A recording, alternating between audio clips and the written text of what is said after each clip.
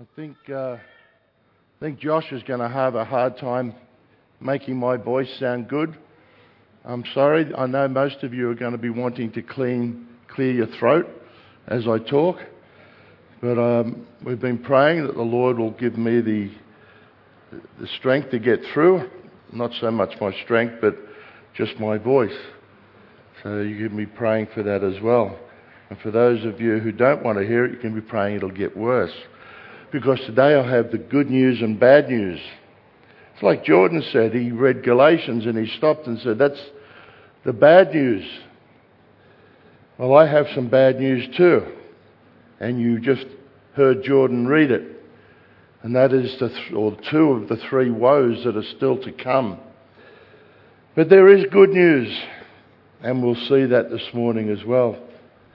But before we begin this chapter, I just want to give you a little update on where we're up to, particularly in the end time scheme, not just in Revelation, but the end time scheme.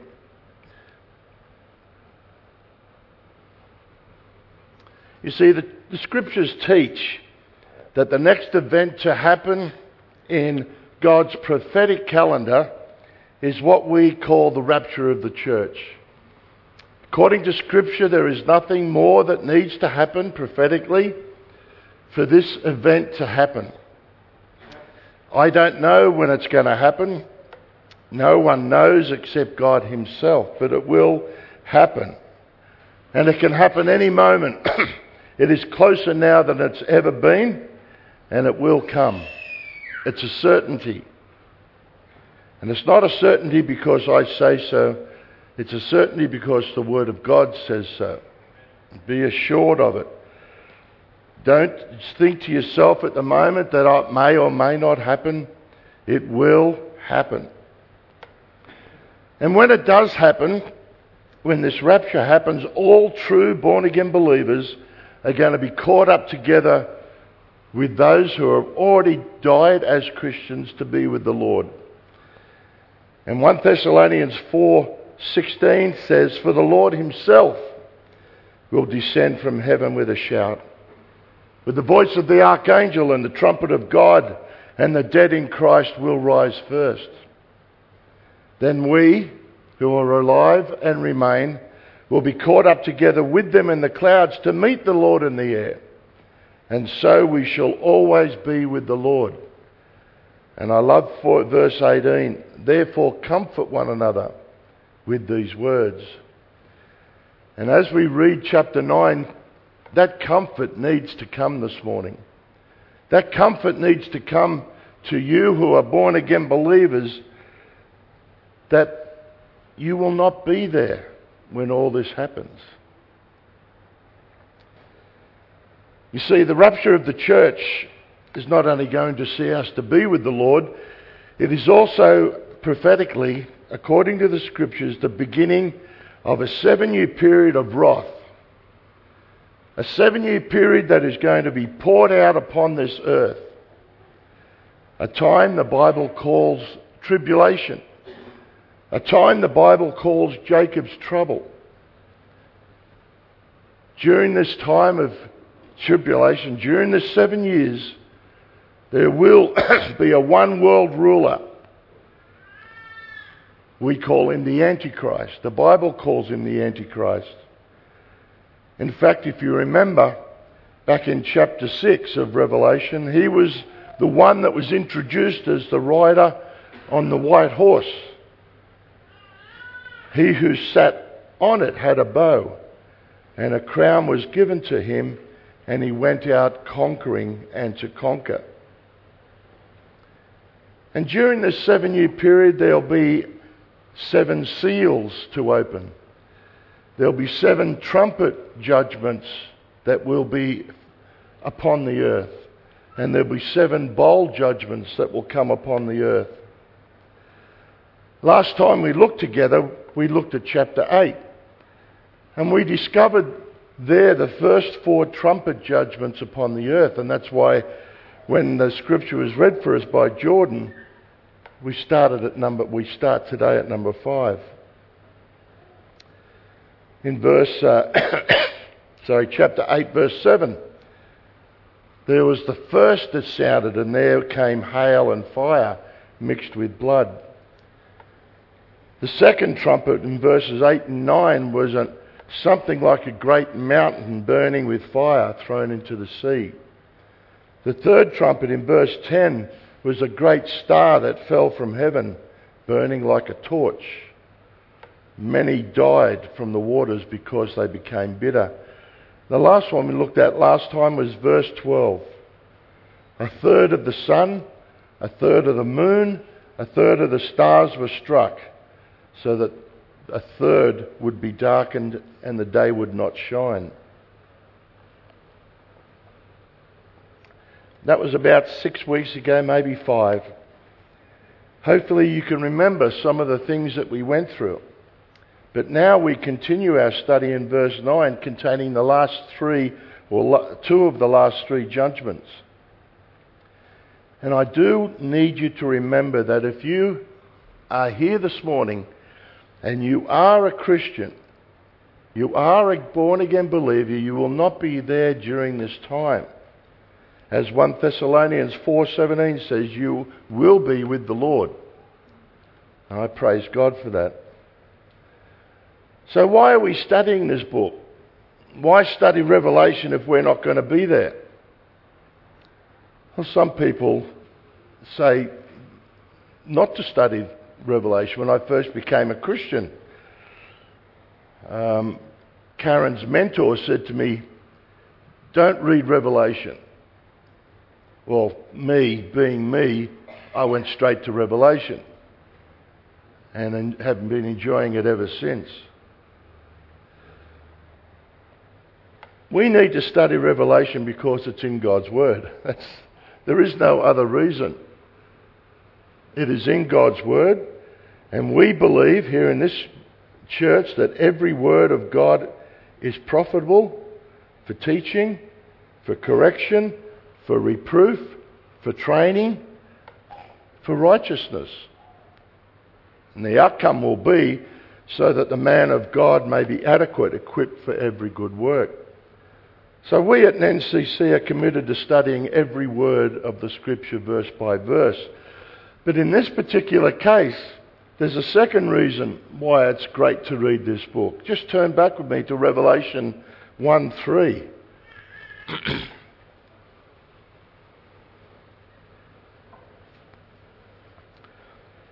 Blessed is he who reads and those who hear the words of the prophecy and heed the things which are written in it, for the time is near. The time is near. You are blessed if you read it. You are blessed if you hear it. It's interesting how reading and hearing are 2 different things, isn't it? You can read and not really hear it. You can actually hear and not really hear it as well. I'm hoping you'll be able to hear it this morning, but you read it and hear it and heed, and you will be blessed. And if you want a bit more on the idea of being blessed, then read Alex's intro to our newsletter today. It has a whole section there on being blessed. We all want to be blessed. I want to be blessed, so I want to read Revelation. I want to hear it. I want to hear what it says, and I want to heed the things that it says. Even though I won't be there, there are still lessons in it. You might remember that the next 3 trumpet judgments have already been introduced to us in 8:13. Just have a look back at chapter 8:13. Then I looked, and I heard an eagle flying in mid-heaven, saying with a loud voice, "Woe, woe, woe." Those woes are good with a croaky voice, aren't they? Woe, woe to those who dwell on the earth because of the remaining blast of the trumpet of the 3 angels who are about to sound. And while the destruction we looked at last time of the 4 trumpet judgments was catastrophic, they were catastrophic to the elements of the universe, to the tree, to the grass, to the water, to the sun, to the moon.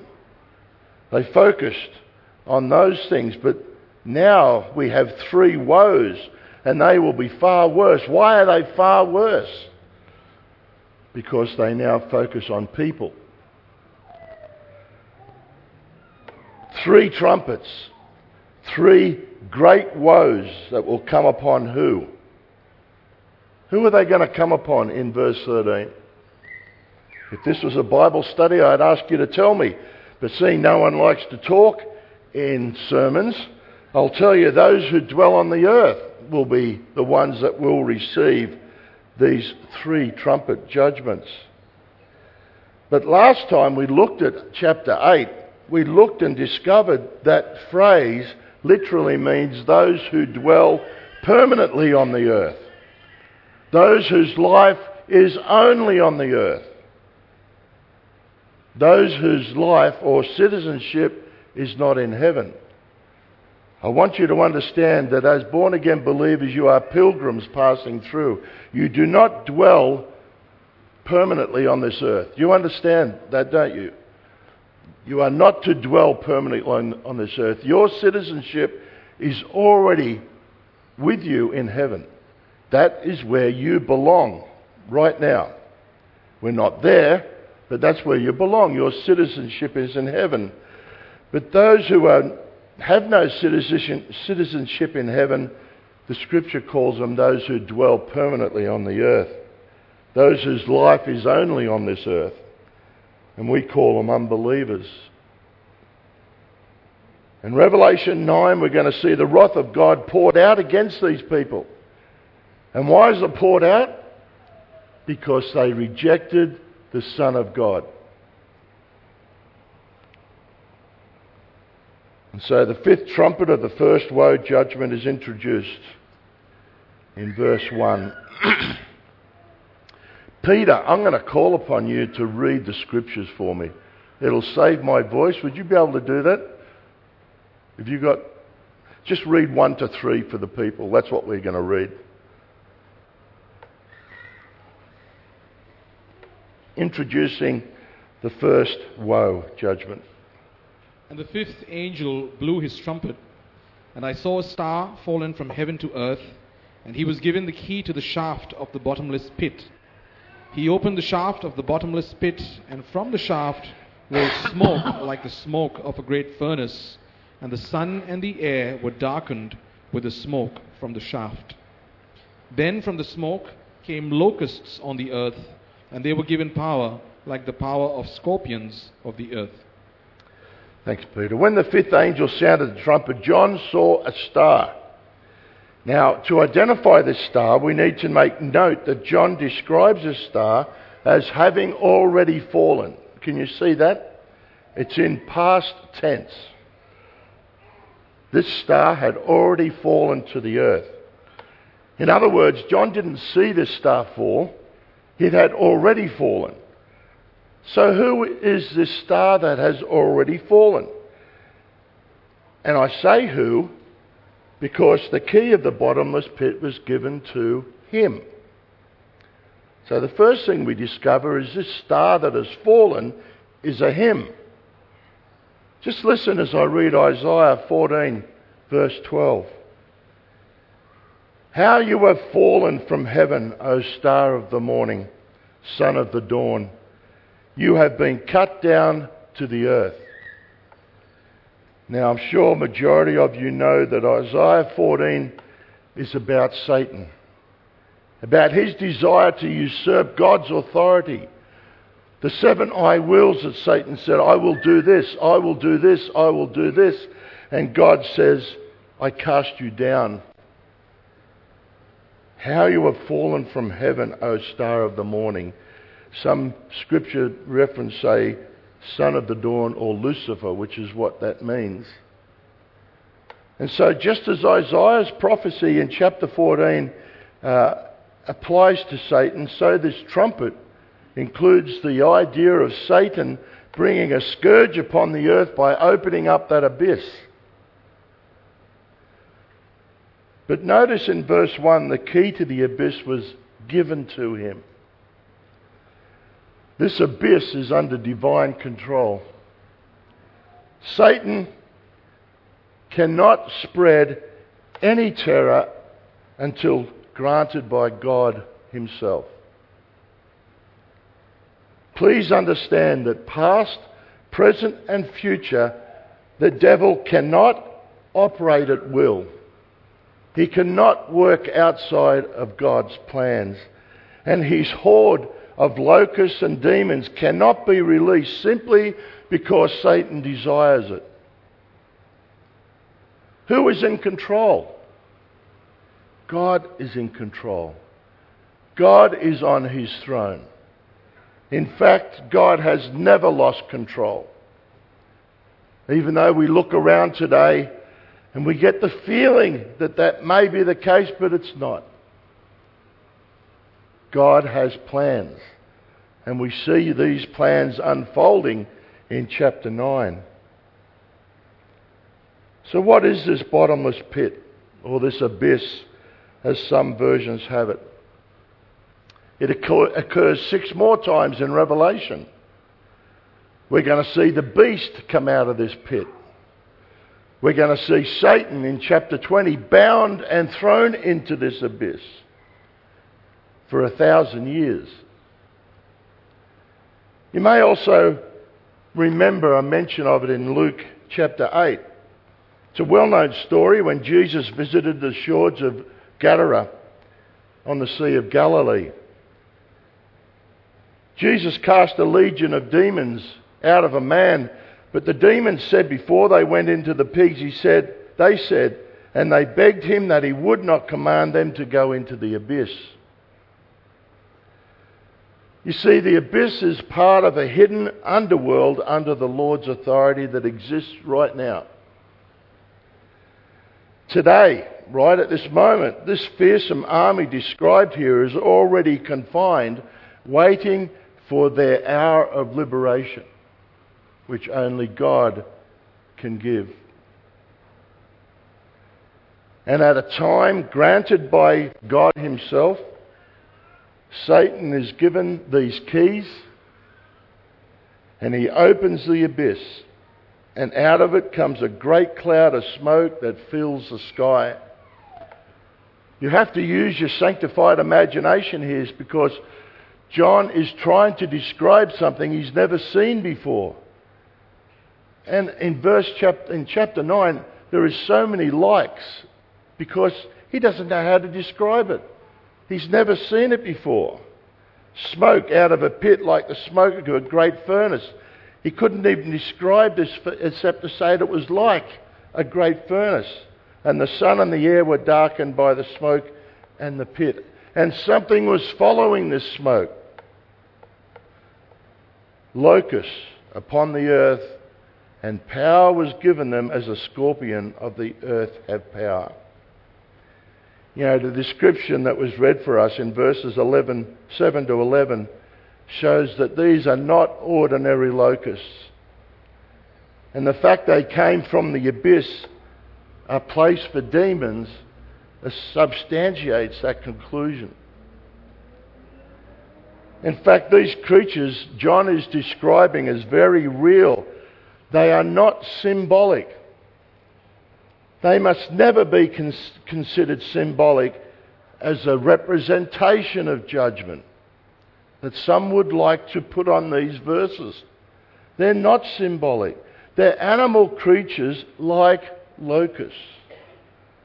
Not ordinary locusts, because they're coming from the abyss. They are demonic in nature. In fact, it's better to describe them as demons who take on the form that is described or tried to be described by John.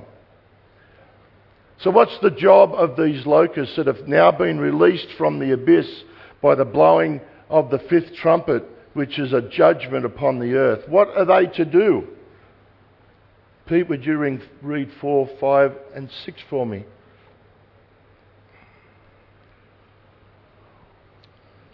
They were told not to harm the grass of the earth, or any green plant, or any tree, but only those people who do not have the seal of God on their foreheads.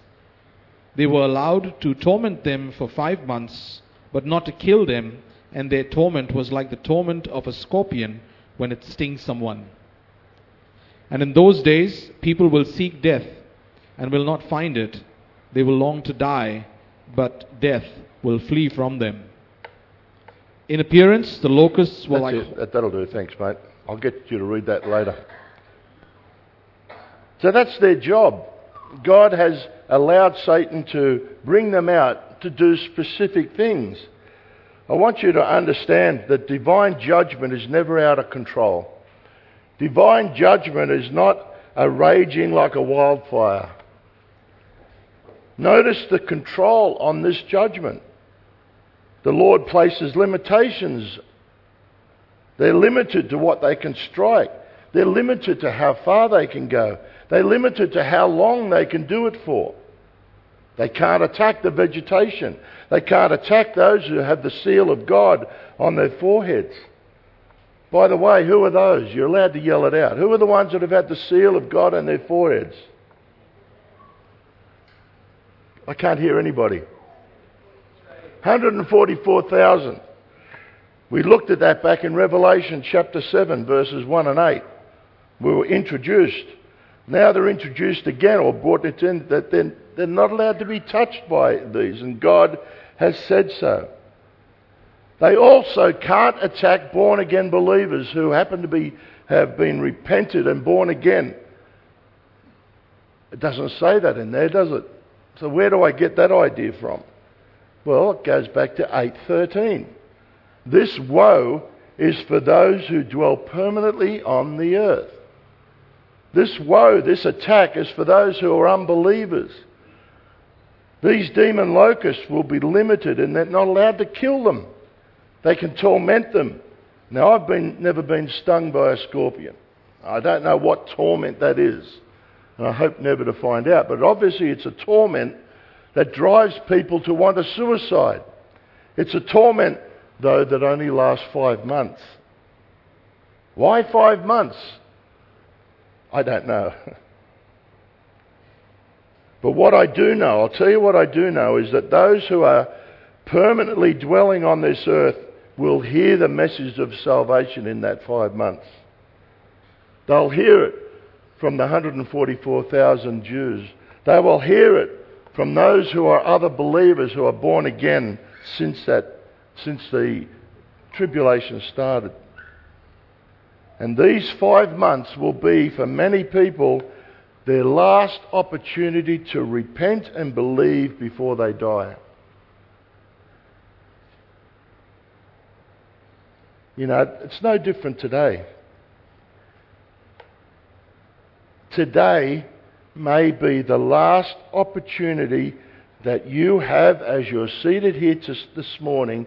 Those who are not born again, this day may be the last opportunity that you have.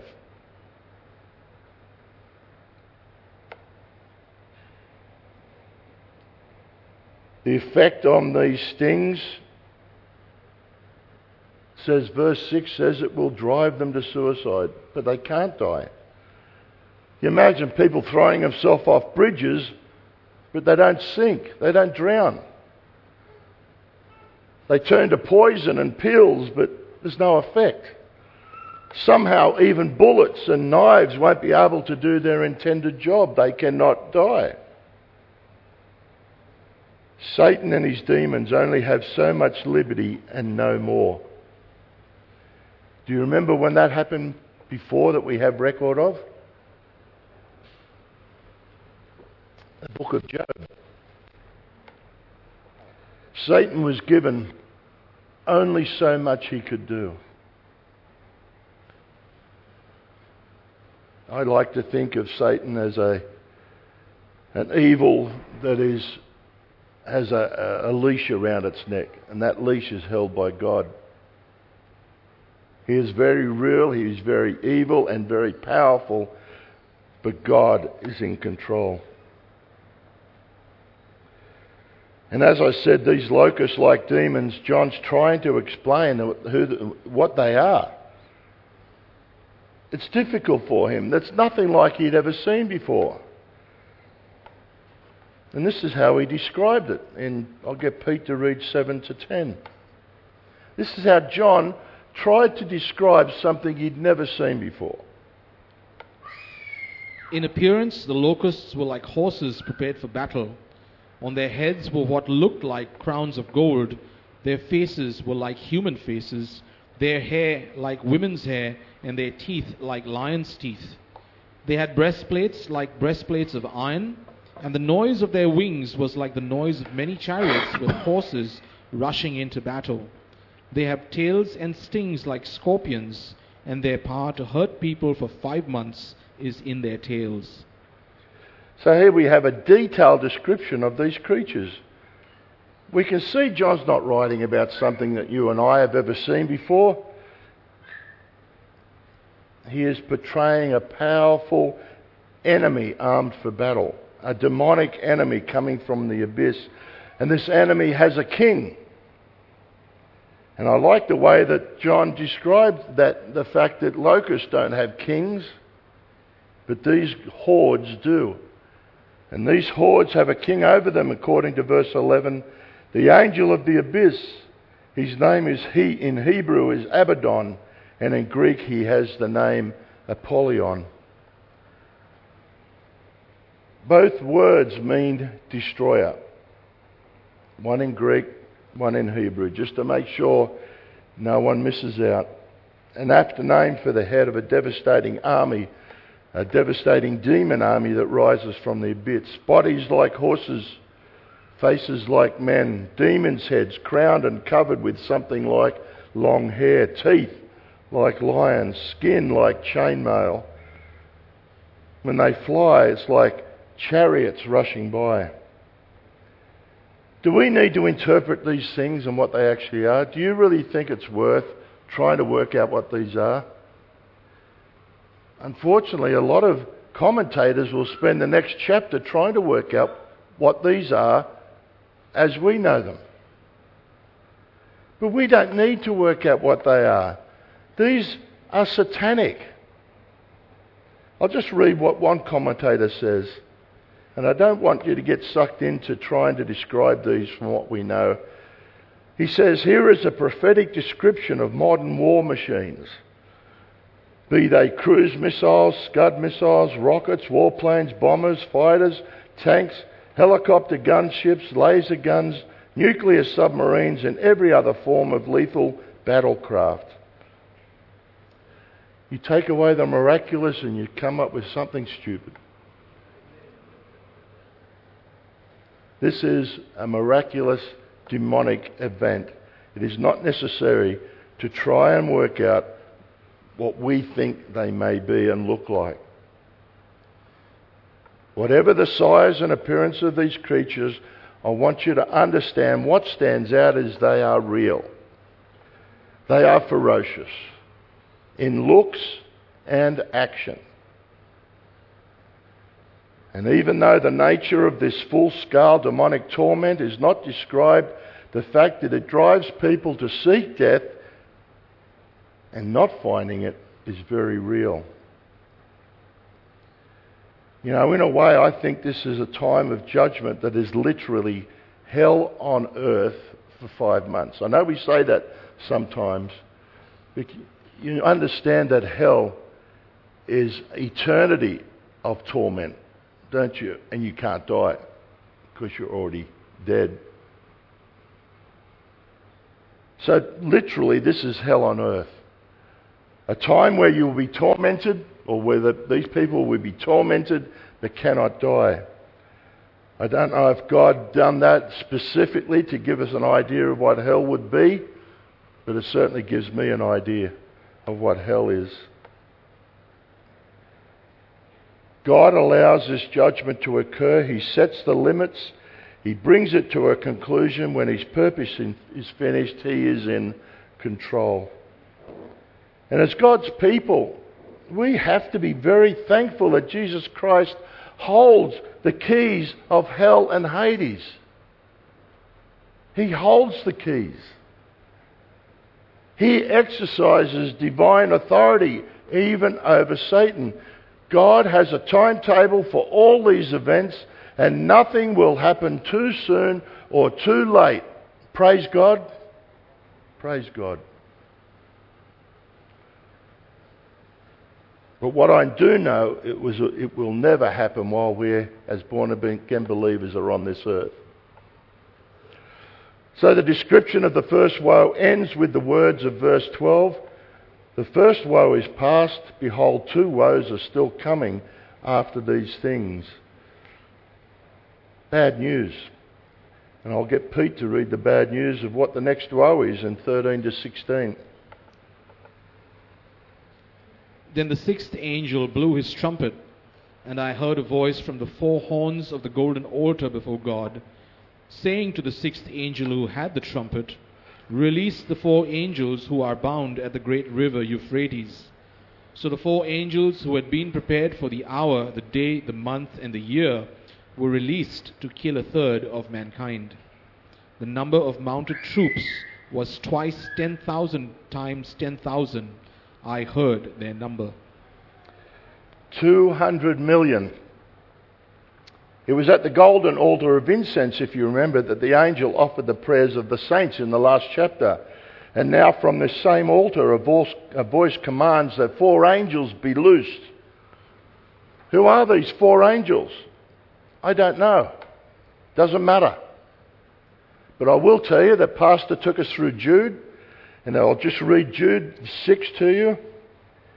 And angels who did not keep their own domain, but abandoned their proper abode, he has kept in eternal bonds under darkness for the judgment of the great day. Angels who have been punished are in eternal bonds waiting for the judgment. Now you can take that judgment to be upon them, and that'll be fine, but I take it to be they're in eternal bonds under darkness waiting for the judgment of the great day so that they can perform it on other people. What we know for sure is that each angel appears to be in charge of a vast 200 million mounted troops. And I love the way that the writer, that John put down at the precise time. He mentions it, an hour, a day, a month and year. The precise time for a special purpose. God's timing, God's purpose. What was the purpose? To kill. Not torment this time, but to kill. A third of the world's population. Now you might remember back in Revelation 6:8 that a quarter of the mankind will be killed by the pale horse rider. This means, if I've done my maths correctly, that a half of the world's population will be dead by the time of the sixth trumpet judgment. A half of the world's population. This is some tribulation. This is the tribulation that Jesus said if we had not brought it to a close, no one would have even lasted. What did they look like, these 200 million horsemen? I'll get Pete to read 17 to 19. Sorry, Pete, you're doing a good job, mate. And this is how I saw the horses in my vision, and those who rode them. They wore breastplates the color of fire, and of sapphire, and of sulfur. And the heads of the horses were like lions' heads, and fire and smoke and sulfur came out of their mouths. By these three plagues a third of mankind was killed, by the fire and smoke and sulfur coming out of their mouths. For the power of the horses is in their mouths and in their tails, for their tails are like serpents with heads, and by means of them they wound. Now, I don't want to be flippant, but I do want to get it across to you that we don't need to again describe what these are and try and work out what they are. They're demonic. One commentator again says, and I'm not mentioning names because I don't want to discredit them, I just want to show you what people are thinking. He says John could very well be talking about fighter jets. They fly in the air and they have power out of their mouths, and you know the front of a jet is open like a lion's mouth. These are reputable men who have taken the time to write books. Yet they get sucked into trying to work out what they are. John describes them. We don't need to describe them as a fighter jet. All we need to know is that they are moving across the world.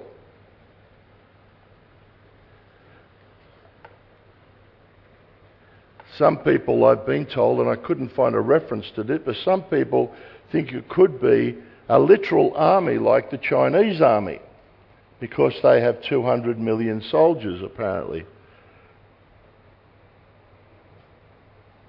But if you're trying to work these things out, you're missing the point of John's message. You're missing the point of what John and God is trying to convey. In fact, you notice the soldiers have nothing to do with the devastation. The deadly power of these horses is in their mouth and tails, not in the soldiers. Fire, smoke and brimstone are the plagues that come out of the horse's mouth. Their tails are like biting serpents. They can attack from the front as well as the rear. It's another demonic army headed by 4 fallen angels. And most importantly for us right now, they're bound by the Lord. God has them bound for the right minute, the right hour, the right day, the right month, the right year. They are bound. According to the scripture, they're bound at the Euphrates River, but it's not explained why. Don't go looking for explanations. All we know is from Genesis 2:14 that this area is the cradle of civilization. So how do you think people on earth are going to react to this judgment? How do you think you would react? Judgment after judgment after judgment after judgment, locusts and these things that are described as horses with demonic horses. How do you think people are going to react? Billions, not just millions of people dying. Signs in the sky, environmental damage, disasters. What do you think the reaction is going to be? Don't you think they should just about fall on their knees and say, God, we've learned our lessons. We know you are powerful. We repent. Pete, would you read 20 and 21 and tell us what they actually do? The rest of mankind who were not killed by these plagues did not repent of the works of their hands, nor giving up worshipping demons and idols of gold and silver and bronze and stone and wood, which cannot see or hear or walk, nor did they repent of their murders or their sorceries or their sexual immorality or their thefts. It blows your mind, doesn't it? You'd think after a combination of 5 months of torment, then death from fire, smoke and brimstone would bring men and women to their knees in repentance, but such is not the case. Later on we're going to read where men and women find caves and raise their fist at God and say, try and do the best you can against me.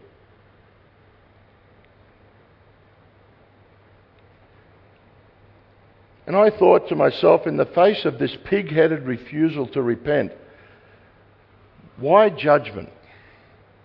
What's judgment for if it's so ineffectual in producing change? What's the point of judgment? Well, let's not forget that the book of Revelation has already told us that millions will repent during this time. Let's not ignore that great multitude which no man can number, from every tribe and nation and language. A great multitude who washed their robes and made them white in the blood of the Lamb. They have believed and have received the grace of God. But here's a great number that judgment hasn't affected in that way.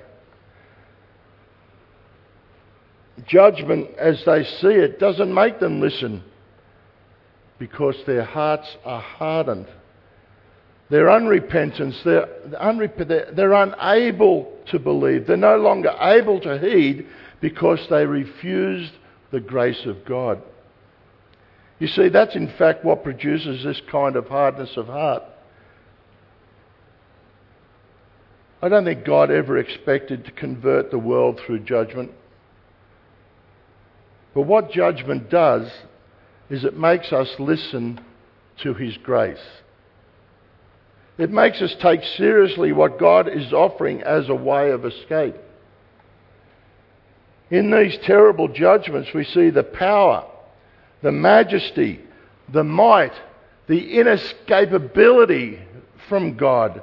And so we must ask ourselves, what must I do to be saved? You see, that's the effect of judgment. What shall I do? That's the very questions that the people that were hearing Peter's sermon at the time of Pentecost said. What must I do to be saved? What shall I do? How can I escape? What is my way out? I don't want to go through all this judgment. And what God then provides to those who feel their peril is the message of grace. Through you, through me, through preaching of the gospel.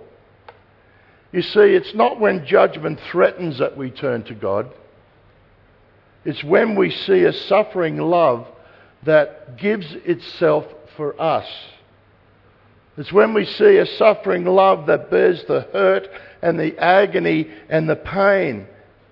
It's that suffering love that breaks and melts our proud hearts.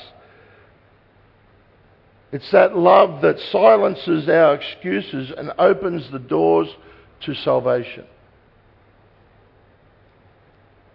But then to reject that grace, when it's clearly understood to be offered, is to turn your back on it. It's to render your heart unassailable. It's to render repentance impossible. The writer of Hebrews in chapter 2 verse 3 asks this. He says, how shall we escape if we neglect so great a salvation? He wasn't talking about this escape about being the tribulation, but I want to use it for that. How shall we escape this tribulation if we neglect so great a salvation? How can we escape if we neglect the offer of God's grace? You see, God does not want to judge you. For God so loved the world that He gave His only begotten Son, that whosoever believes in Him will not perish but have everlasting life. God doesn't want to judge you. He loves you. But judgment is all that's left for those who reject the way of escape. That's all that's left for you here this morning if you have rejected the way of escape, which, by the way, is the grace and mercy of God in which He supplies. Just before the sermon we sang, and when I think that God, His Son not sparing, sent Him to die, I scarce can take it in. That on the cross, His burden gladly bearing, He bled and died to take away my sin. Then sings my soul, my Saviour God, to Thee, how great Thou art, how great Thou art. It's incredible, isn't it? We see the tenderness and the graciousness of God, how much He wants His people to be delivered from judgment, how much He wants you to be delivered from judgment. But in the end, you have to ask that question, how shall we escape, or how shall I escape if I neglect so great a salvation?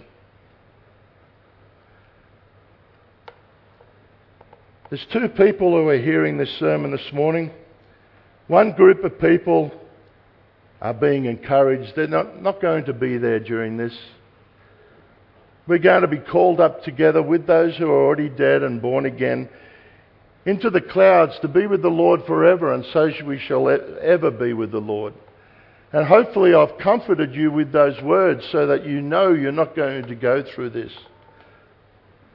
But there may be some among us who this morning have been coming here for months, years, and have never received the grace of God through receiving Jesus Christ as your Lord and Saviour. And in the face of judgment such as those we've looked at today, you must face this question: how shall I escape if I neglect so great a salvation? In reality, it's a rhetorical question in the sense that you will not escape. And so I leave that question in your mind and your heart for you to personally answer in your own life. Only you can do that. How shall I escape? But my prayer is that you'll be able to sing our closing song with as much assurance as all born-again believers here this morning: it is well with my soul. Let's just pray together as our musicians gather.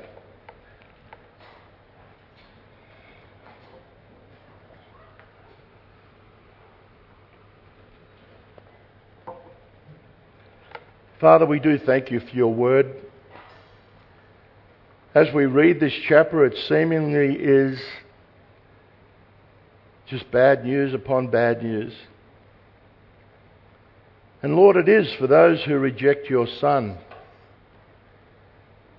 I thank you that you have placed this in your word to give us, to be profitable to us, so that we may be equipped for every good work. Lord, it's an encouragement to my heart to know that I have personally accepted salvation so that I may escape. I pray for those here this morning who have not made that decision. Lord, we know it's only by your Spirit drawing this person to yourself. We know that, Father, you draw all people. I pray that you would do that this morning. And if there's a hindrance to anyone coming to know the Lord Jesus Christ, Lord, I ask that you would take that hindrance and just deal with it. Lord, it would be wonderful for every person sitting in this room to be able to sing this song and to be able to say with great joy and great passion, "It is well with my soul." Amen.